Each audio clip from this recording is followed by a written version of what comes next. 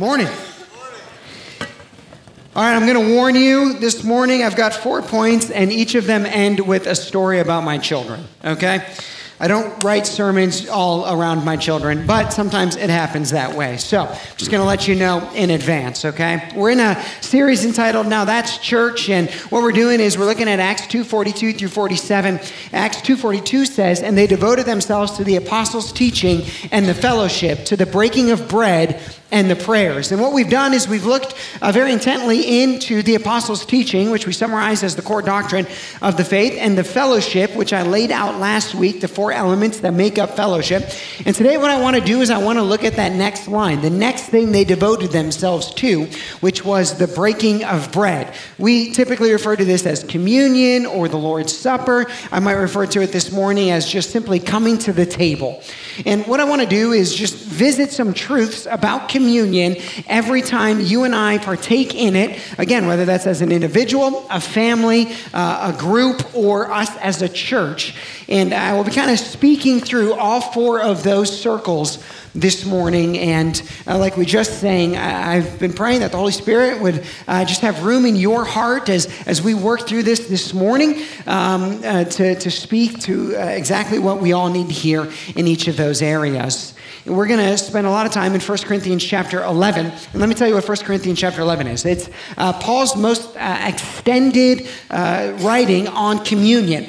And what's going on in 1 Corinthians is this is about 30 or so years after this church in Acts. And Acts 2:42 through 47, there was like this euphoria, right? They had just come off of Pentecost. Peter preached this awesome sermon. Everyone's excited. But the excitement or the togetherness that they experienced in those early days of the Acts 2 church didn't last forever. And so later, the apostles had to write letters of instruction on how to restore the togetherness. In 1 Corinthians, the thesis statement is in verse 2. It says, called to be saints together. And so the rest of 1 Corinthians is about restoring that togetherness through all of the things that can break it up. One of them is mishandling communion. That's where Paul gets in 1 Corinthians chapter 11. And so that's kind of why we're going to walk through it. It's also fall. That means it's football season, and every good football season, every good team goes back to what at the beginning? The basics. And in part, what we've been doing in these last 2 series is just returning to the basics of our faith. But here's what we know about the basics. They're not just basic. When we go back to the basics, there's often a depth in there that we can understand that builds a proper foundation. And so I believe we kind of instituted or re-engaged with the depth of the basics of our doctrine, the depths of the basics of our fellowship. And today, we'll talk about the depths of the basics of communion or the Lord's Supper. There's a diagram that we kind of came up with as a team earlier this week that I think helps us understand where we're at. And so at the top of it is the church. And we talked in our last series, how do you enter the church? Well, when you embrace Christ, you're automatically entered in. And then you devote yourselves to the same things, the apostles' teaching and fellowship. Those things then find themselves complete, or they're affirmed through communion, the Lord's Supper, coming to the table. And so that's where we're at right now. And you can see it's kind of the middle of the diagram. And it's appropriate that communion is at the middle of the diagram because there sits Christ. There sits Jesus at the center of everything. So that's where we're headed this morning. If you have a Bible, probably best to flip it over to 1 Corinthians chapter 11. And I just want to walk through 4 things that communion helps us with this morning. Here's the first. Communion centers us back to Jesus and affirms the apostles' teaching. I'll start in verse 23.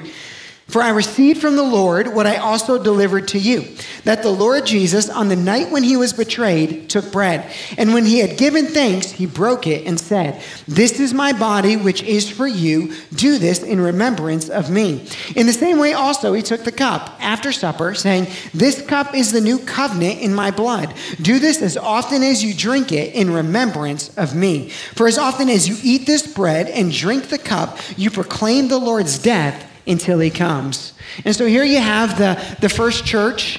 They did this in Acts 2:42. Here you have the church 20, 30 years or so after the church was formed, and they're continually coming back to the table, coming back to taking the Lord's Supper. Well, the first reason is because it just takes you back to Jesus. The simple act of communion, of remembering his body broken, his blood shed. How can you not think about Jesus in those moments? See, there is a way to be firm in truth, to champion truth, to elevate truth, the apostles' teaching, and to do so in such a way that actually forgets about Jesus. In the New Testament scriptures, we see this in the Pharisees. They loved truth, they loved doctrine, they loved law, they loved how it was written out, but of course they didn't see Christ, and it was not rooted in love. And there is a way, even as a church, to be strongly, firmly championing truth, but to miss Jesus in the process. And in the simple reading that we just did there in those few verses, there's some great doctrine in there. The new covenant, the shedding of Christ's blood, his body broken for us, the pathway to our salvation, all of these things that find themselves complete in communion. But when you actually then sit down to take communion, we are reminded that Christ is the way, the truth, and the life, that all of this truth finds itself complete in Jesus. And so it helps us to not just be champions of truth, which we are, of course, to be, but to remind ourselves that that truth comes out of Christ, finds itself complete in Jesus.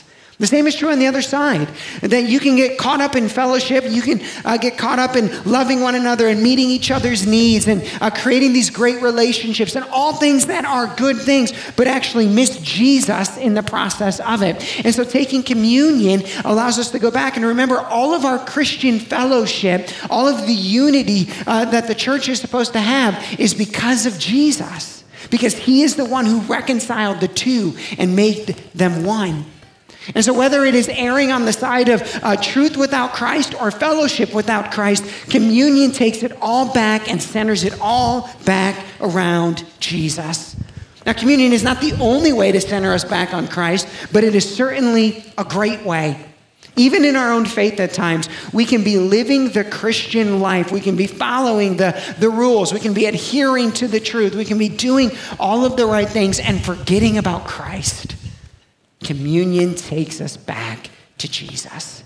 It does this for us as a church as well. The reminder that every song, every conversation, every ministry attempt, every service must come back to Christ. So Reagan, if you don't know Reagan, she's my soon-to-be 5-year-old. And the other day, I looked out in the backyard and she was doing this. And she was talking the whole time as she was doing it.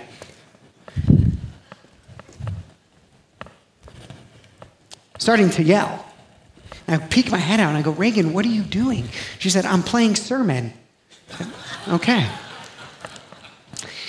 Reagan listens to me practice sermon a lot, and I got a couple of videos of it, but I'm not allowed to show them because I was showing them to somebody else, and Reagan said, Daddy, don't show that. It's a bad sermon. I said, well, babe, they get better, okay? Just keep practicing. And I don't know what my neighbors think is going on in our backyard, but, Reagan's preaching the gospel out there.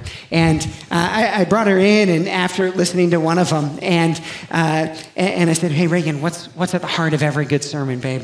What's at the heart of every good sermon? And at first she didn't know the answer. Now if I ask her, she does. And I look at her and say, what makes a good sermon? And she said, it's about Jesus. So that's right, babe.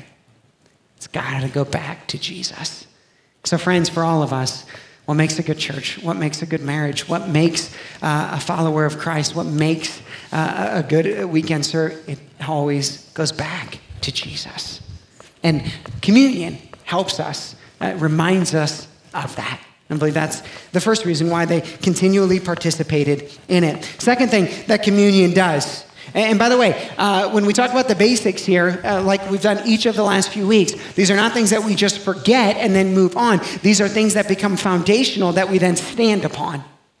So that was true of our doctrine, right, that we worked through, true of fellowship, how we talked about it last week, and now true of this act of communion, that every time we take communion, every time you take communion, come back to these, stand on these, right? So centers us back to Christ while affirming proper doctrine. Second thing communion does this, it causes us to examine ourselves.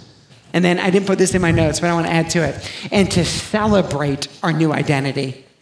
Communion causes us to examine ourselves and to celebrate our new identity. Verse 28, let a person examine himself, then, and so eat of the bread and drink of the cup. What do we do first? We're to stop, we're to pause, and we're to allow the Holy Spirit in that moment to have some room in our hearts to challenge us, to convict us, and to pause and examine. Now, there's many depths of this. Each of us, if we took a long enough time, if we sat in long enough silence, if we isolated ourselves from the whole world, we could sit there and we could allow the Holy Spirit to dig deeper and deeper and deeper and deeper, and it would reveal new depths of rebellion and selfishness and pride and all of these types of things, right? And so certainly if we allowed enough, he could keep digging and digging and digging. And so are we supposed to do that every time we take communion? Get to this place of absolute dejection and say, oh, I am unworthy? Here's what I think is going on here. Saying, examine yourself. And there's a time in my life, just a while ago, when every time I would take communion, it was like the Holy Spirit would bring the same thing up. And I almost got to the point where I was like, I don't know if I want to do this because I know what he's going to say, right? And what was the Holy Spirit doing there? He's saying, hey, deal with this, deal with this, deal with this, deal with this. And in his loving, gracious kindness, what does he do? Eventually, he does deal with it, right? We can't be in Christ long enough without the Holy Spirit just saying, you're going to deal with this or I'll make your life miserable, right? And so we dealt with it. And I think this examination of ourselves is when we go to the table, when we sit down and we partake again. What we're doing is we're making ourselves available, and the Holy Spirit, I think, reveals in that moment what he's most wanting to work in us. Where the anxiety is most crazy, and he's saying, I need you to remember my words of do not worry. Where we're most rebelling in mind or thought, where there is the most need for him to work, and he wants to examine our hearts right there. And friend, when you go to communion, you should do this. You should allow the Holy Spirit to stop in that moment and to bring up, and you should desire this as a follower of Christ. Is there what in me, Father, needs to change? And going back to the table allows that to happen. In this way, it reminds me of a graph or a diagram that we looked at a couple of weeks ago. I didn't call it this then, but I'll call it now. It's like the sanctification cycle. And what happens is the gospel convicts us, and that happens through preaching or teaching or reading scripture on our own, or I think it can happen through the act of communion. We sit down and we begin to take communion, and the gospel convicts us, which should lead us around this circle of repentance into new identity. And every time we take communion, I think it's an opportunity for the Holy Spirit to come in and say, hey, I want to work this out. Let's work through that. But then there comes this beautiful moment. And communion often has this kind of somber feel to it, right? And I get that. And I understand that you're examining yourself. You're saying, all right, God, is there anything you need to work out of me? But then even in the cycle, what comes after repentance? The new identity. And so I think there comes this moment even in communion where you shift from the repentive moment, Holy Spirit, work this out of me, to the celebratory moment of, and I'm so glad you will, and I'm so glad that you have already worked in me so much. That there's a part of taking communion, going back to Christ, where you remember you are not who you once were. Jesus has changed you, and the old you is gone and the new you is come. That there is no condemnation for those who are in Christ Jesus, that you have come out of that and you are being, changed from one level of glory to the next, that the Holy Spirit is working, he is active. It's like you're going through the cycle and you're coming out the other side, reflecting Jesus more and more. And so even in taking communion, I believe there's this transition moment where you begin to walk out your new identity, where you say, God, I'm so grateful that you are faithful to complete the good work that you've started in me. I'm so grateful that I can walk in the freedom that you have granted to me, that I can walk in the Spirit. And I do lay myself out in front of you, Father, and say, you have room to call me to what you want to change inside of me, but I know that you will move me into something that more reflects your Son. And communion can do that.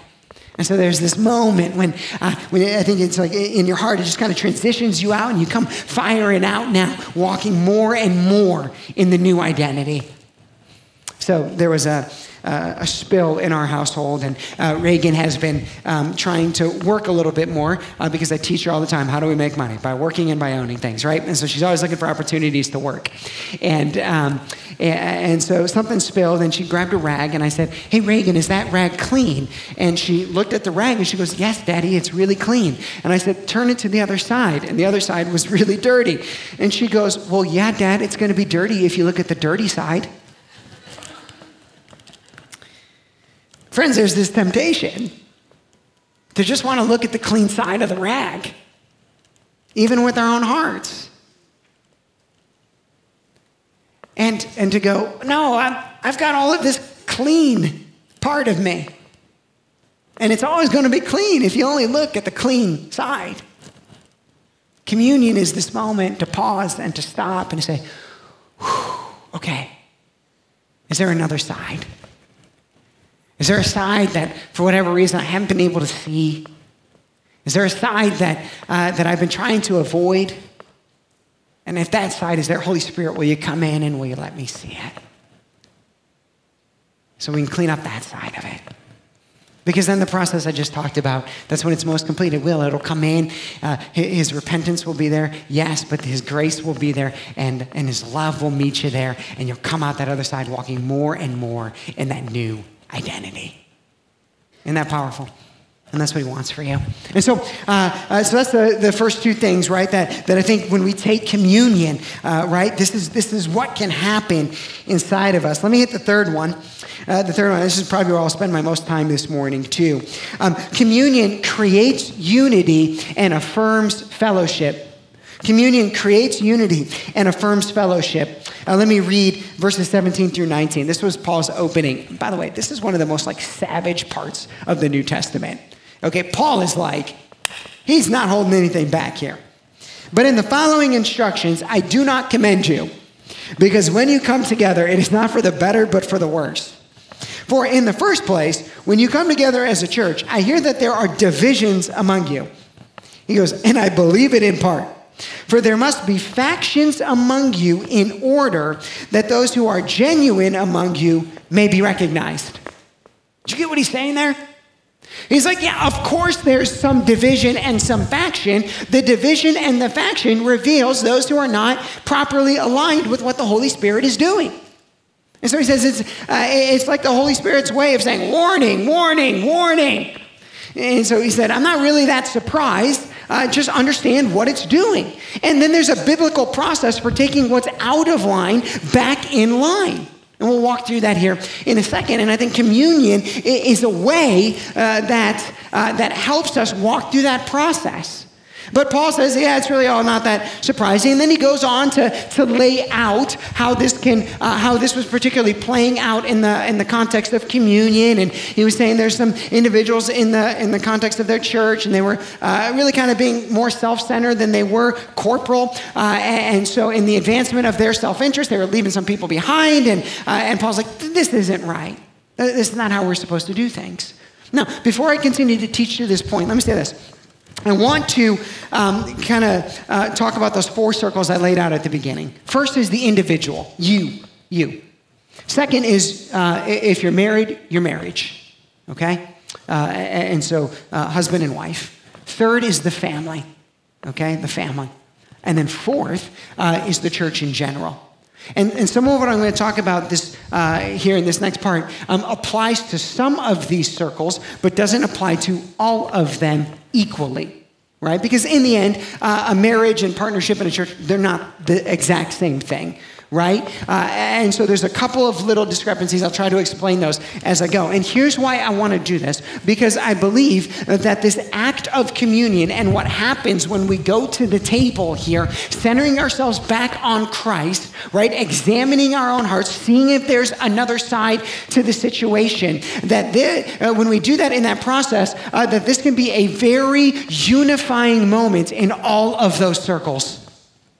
And this morning, I think there's an opportunity, if we walk through this, for us as in all of those circles, individuals unifying back to the Father, marriage unifying back to the oneness that you're supposed to have, the group or the family unifying back together, and then the church as a whole just always supposed to be walking in unity, that walking through this process, it can begin to bring these things back together. So let's start in that little second circle, the marriage. That there is actually something powerful about communion, bringing the marriage back together. All of these circles, right, there is an element of oneness, and Jesus affirms oneness over and over and over. Our oneness individually between us and the Father, right, our oneness in the marriage.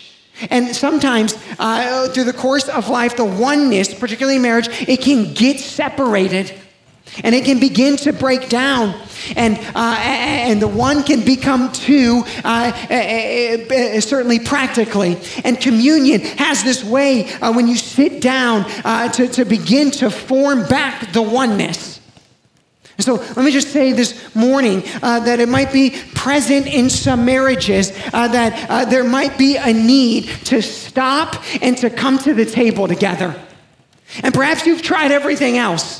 You've tried conversations, and you've tried counseling, and you've read the books, and you've had other people speak in to your life, and many of those things are probably good things, right things, helpful things, but let's try this thing. Remember when you took communion on your wedding day? Remember? A lot of times this was a part of the wedding, and it became a part of the wedding, right, as a reminder of the oneness and how the table can bring us back into that. But maybe you took it on the wedding day and you haven't taken it since. And today is a reminder that if there is division in the marriage, to come back to the table, husband and wife, because when you come to the table, when you lay yourself out, when you examine your heart, when you go to the table, when you're asking the Holy Spirit to come in, when you're looking at the perfection of Christ on the cross and what he did for you, and when you're doing that properly, it's really hard to hold on to your pride. It's really hard to hold on to your pride in marriage. And and I think this opportunity then allows you to step in toward each other. And listen, guys, I understand. I might be asking you to do something right now, and you're like, man, this is going to be awkward. Break through it. And it could be one of the defining moments of your marriage when you look at your wife and say, listen, I know that I've got a lot of weight to carry on this. I know that I haven't done this well, but I can see where oneness has begun to break down in our marriage, and I don't want it to. And so I don't even know exactly what I'm going to say, so I Googled this on how to take communion together, and so I'm just going to read it because I don't really know what to do, but I'm just telling you right now, I want to see us get back to the oneness that we once had, and I'm willing to break through the awkwardness to do it.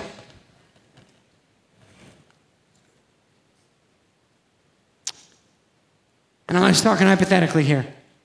I'm like, you sit down and you have this conversation, you grab whatever elements you have and see what God wants to do. Maybe you've tried everything else. Why not try his prescription for unity? Go to the table, go to the table, go to the table. Let him move. Then, beyond that, into the family.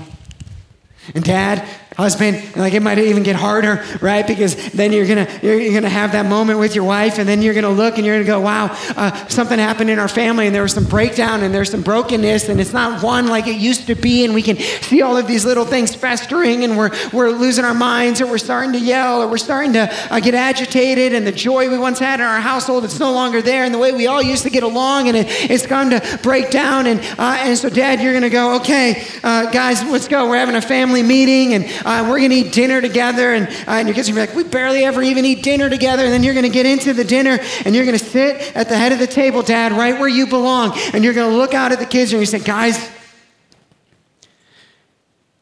I'm in charge, and I'm sorry, but we're supposed to experience something as a family, and we're not, but we're going to get it back.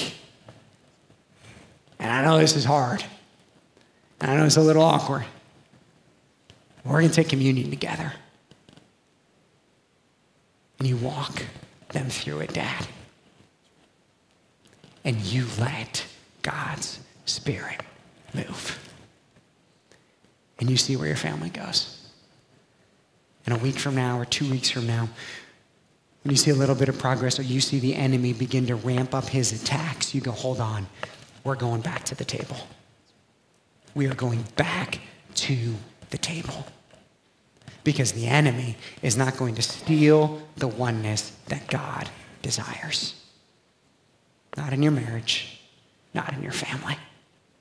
Go to the table.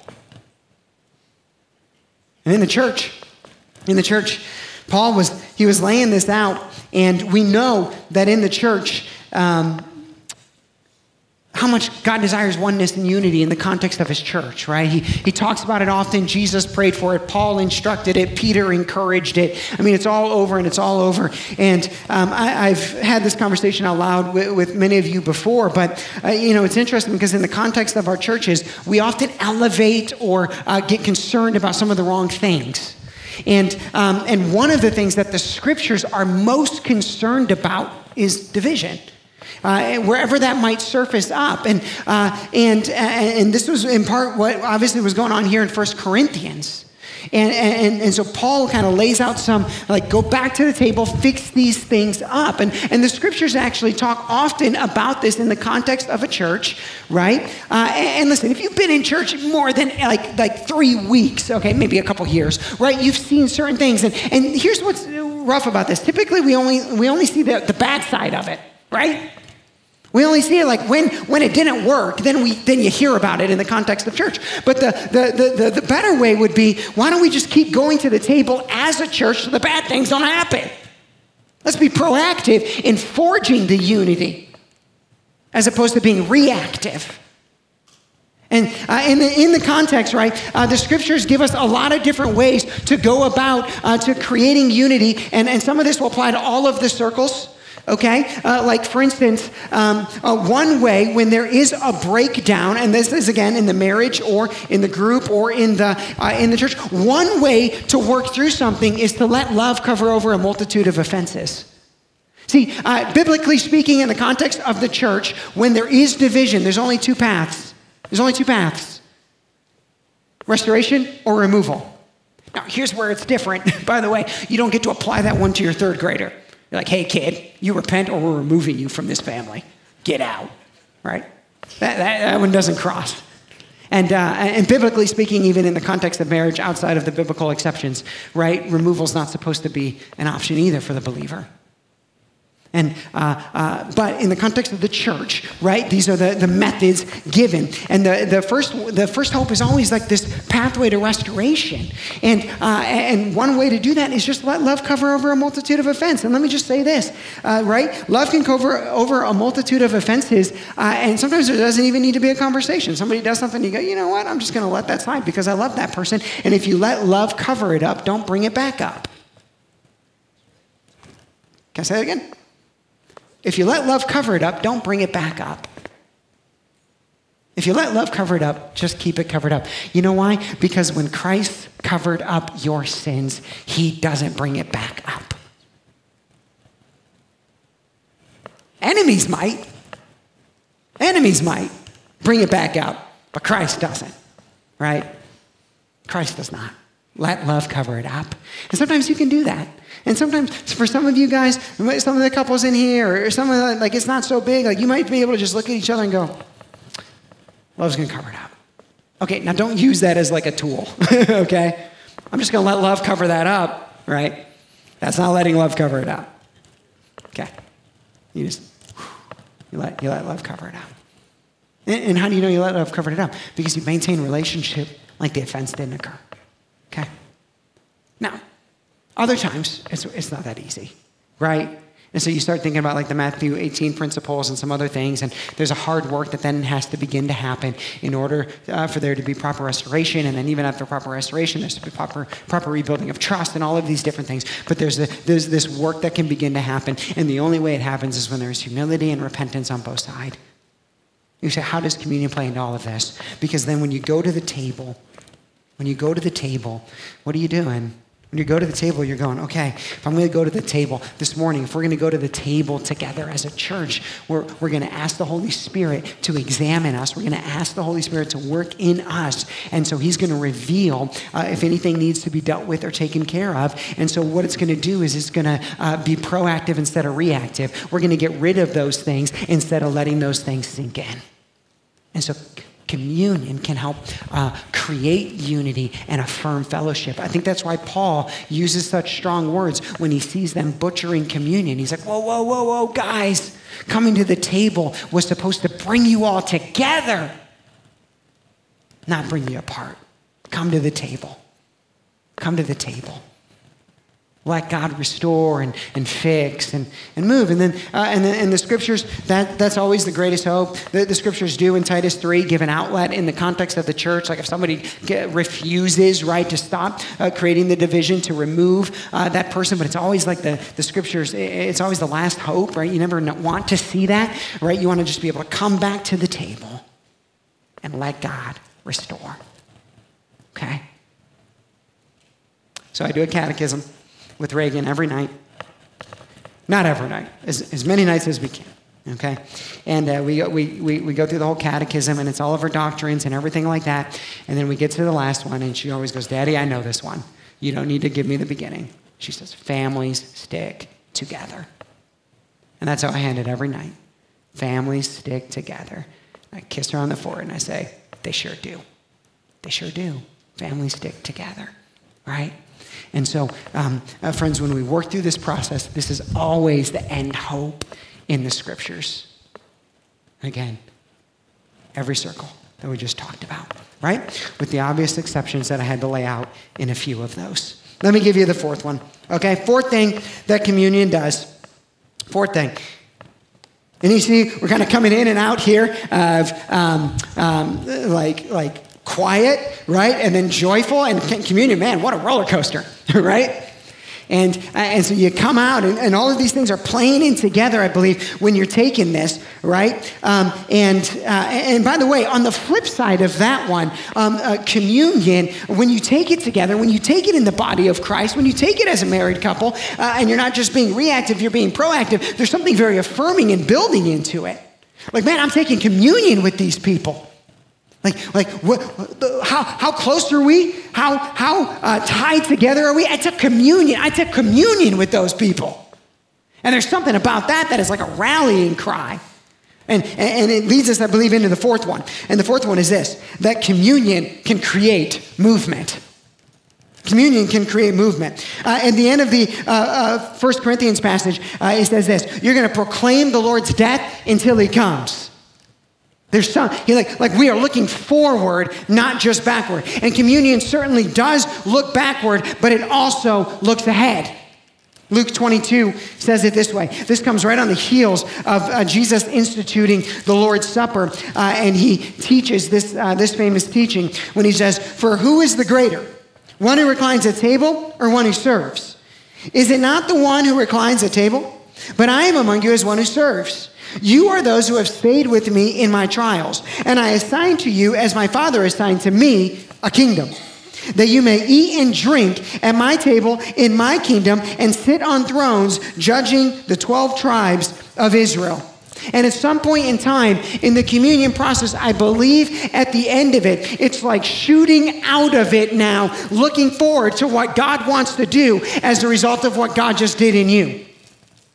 And even the death of Christ, right? The act of communion and what we remember in communion, him going to the cross and paying the penalty of our sin. We know that the story doesn't end there. He rose from the grave 3 days later. And so even in this act of communion, yes, it takes us into that place, and we do go into that place, but then ultimately we fire out looking forward to the new sanctified you that reflects Christ more, to the new marriage that is walking in greater unity, to the new family that is more together than they ever have been, to the new church that walks hand in hand into whatever God would want us to have. And ultimately then communion is not a reminder, is a reminder of victory and not defeat. It's a reminder and it compels us to action, not to retreat. Communion, then when we get done with it, we take it as people that are on the move. God, I took this and you revealed something to me, but I'm also walking in the power of my new identity and I'm coming out different. And Father, we went in the marriage and the one had become two, but we went back to the table. And I know one act of communion is not going to fix everything. It's not going to heal every hurt, but it's a really good start. And we are walking out and we are now moving into our path. In a way, this is similar to whenever I have a really hard conversation with somebody that's like this deep repentance moment or where they're confessing something, I always say to them, here's the best part. The act of your confession and repentance today means that there was a trigger that now you are running back. You are not going deeper into the problem. I said, today's a great day. I know you're carrying a lot of weight right now. I know what you just confessed or what you just did is really hard, but now is actually the first day where you're headed back home.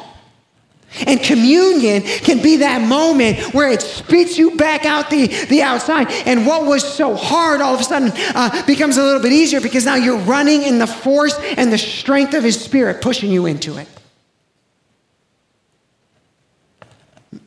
There's a lot to do, friends. There's a lot to be healed. There's a lot of marriages that can walk in a greater fullness, a lot of families that can walk in greater togetherness. There's a lot of power the church can have when it's fully together.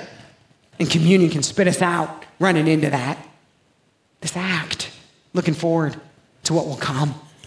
So we bought August. I'm going to switch kids. We bought August, my 2-year-old, a Jag for his birthday. Okay? It's very small. Okay? And it's got an electric engine, right? And he can drive around the backyard in it, and he loves cars. And so we thought, he's certainly going to love this thing. And, his favorite words are truck, and car, and wheel, and all of that kind of stuff. And every book has a truck in and all of that kind of stuff. So we buy him this car, right? And we put it in the backyard so he can begin to drive it. And what does he do? First thing he did is he left the Jag, and he went over to his old, Cozy Coupe, those old things. And he starts pushing that thing around. I'm like, dude, you got a Jag right here. What are you doing, kid? Right, then, all right, after he got over that and he was enamored by the beauty of the red of the car, right, he thought and he had applied the principle of what he does with the Cozy Coupe to his car. And so what he could have done is gotten in the car, turned on the car, right, hit the gas pedal, and that thing would have taken off. What does he do instead? He gets behind the car and he starts trying to push it. And so there my poor 2-year-old, right, is like walking around. He's the sweetest little boy. He's walking around and he's just pushing the car. And he's like, why is this thing not moving? And all he needed to do was get into the car, hit the gas, and go. And I want to say this morning that I think some of us, what we've been trying to do is we have been trying to push. We've been trying every method. We've been trying every tactic. We've been trying everything we can to do to try to heal the marriage, to try to heal what's going on between us and God, to try to create unity and all of these types of things. And we're doing and we're pushing and we're making a little bit of progress, but it is hard and it's laborious and we're getting tired and we're getting worn out and we're not really going to make it. And I'm telling you, there's a better way. Go back to the table, stop at the table, take communion together, let the Holy Spirit fill in that moment and see what happens. There's power when you stop and you go back to the table. That's why He gave it to us. Take advantage. Go to the table. Married couples, go to the table. Friend group, whatever, go to the table. And then church, collectively, we're going to go to the table, right? We're going to go to the table just as a way of affirming, hey, we're here, we're in, let's go. What do you got for us, God? And some of you I know this morning, maybe you're feeling alone, and you're going to go to the table this morning, you're going to go alone. But at least what you're doing is you're saying, God, here in this moment, in this season, I trust you. Spit me out on the other side, at least in complete trust with you. So, let's take a moment before we go, and let's go to the table. Would you go ahead and pull out the elements? If you need one, go ahead and raise your hand.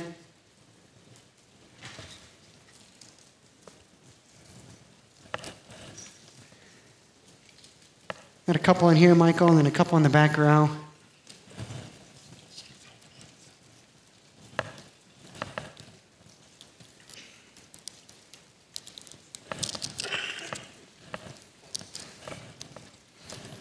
Go ahead and open it all up. We'll get all the crinkles out now.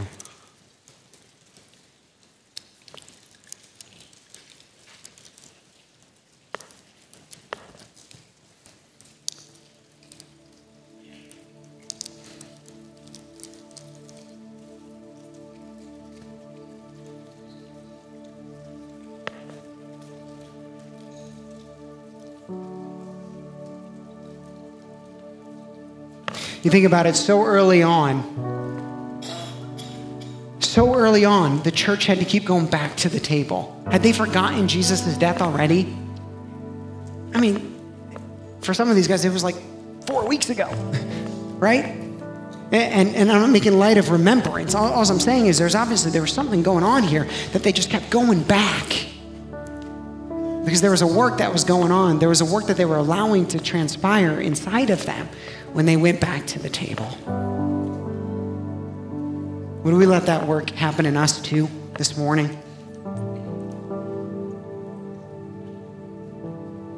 So let me walk you through it.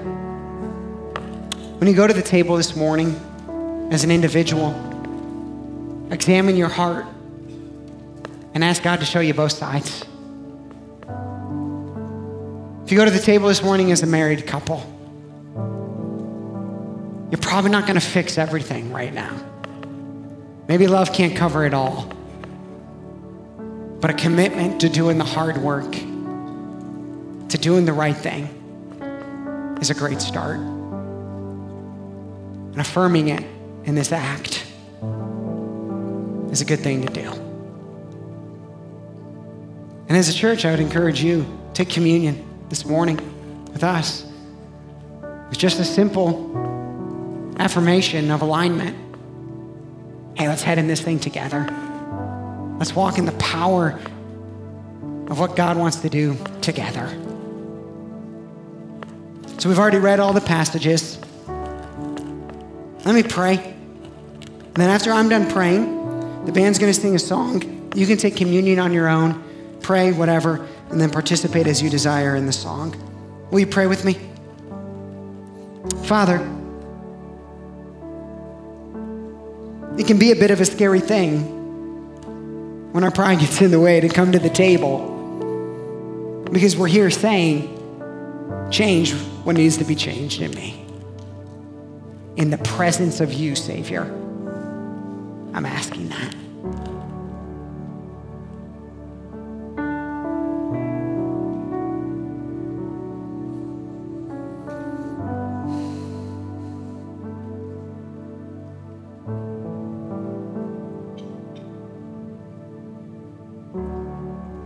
Married couples,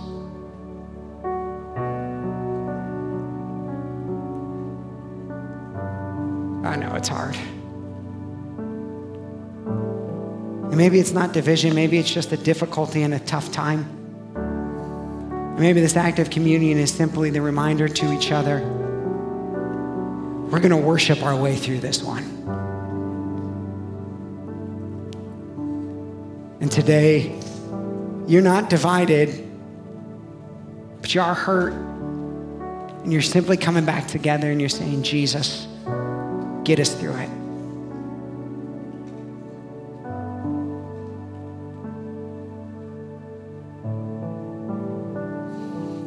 Oh, and then church, I would ask that when we take this, it would be an affirmation to rise up and to run together after all that God would call us to.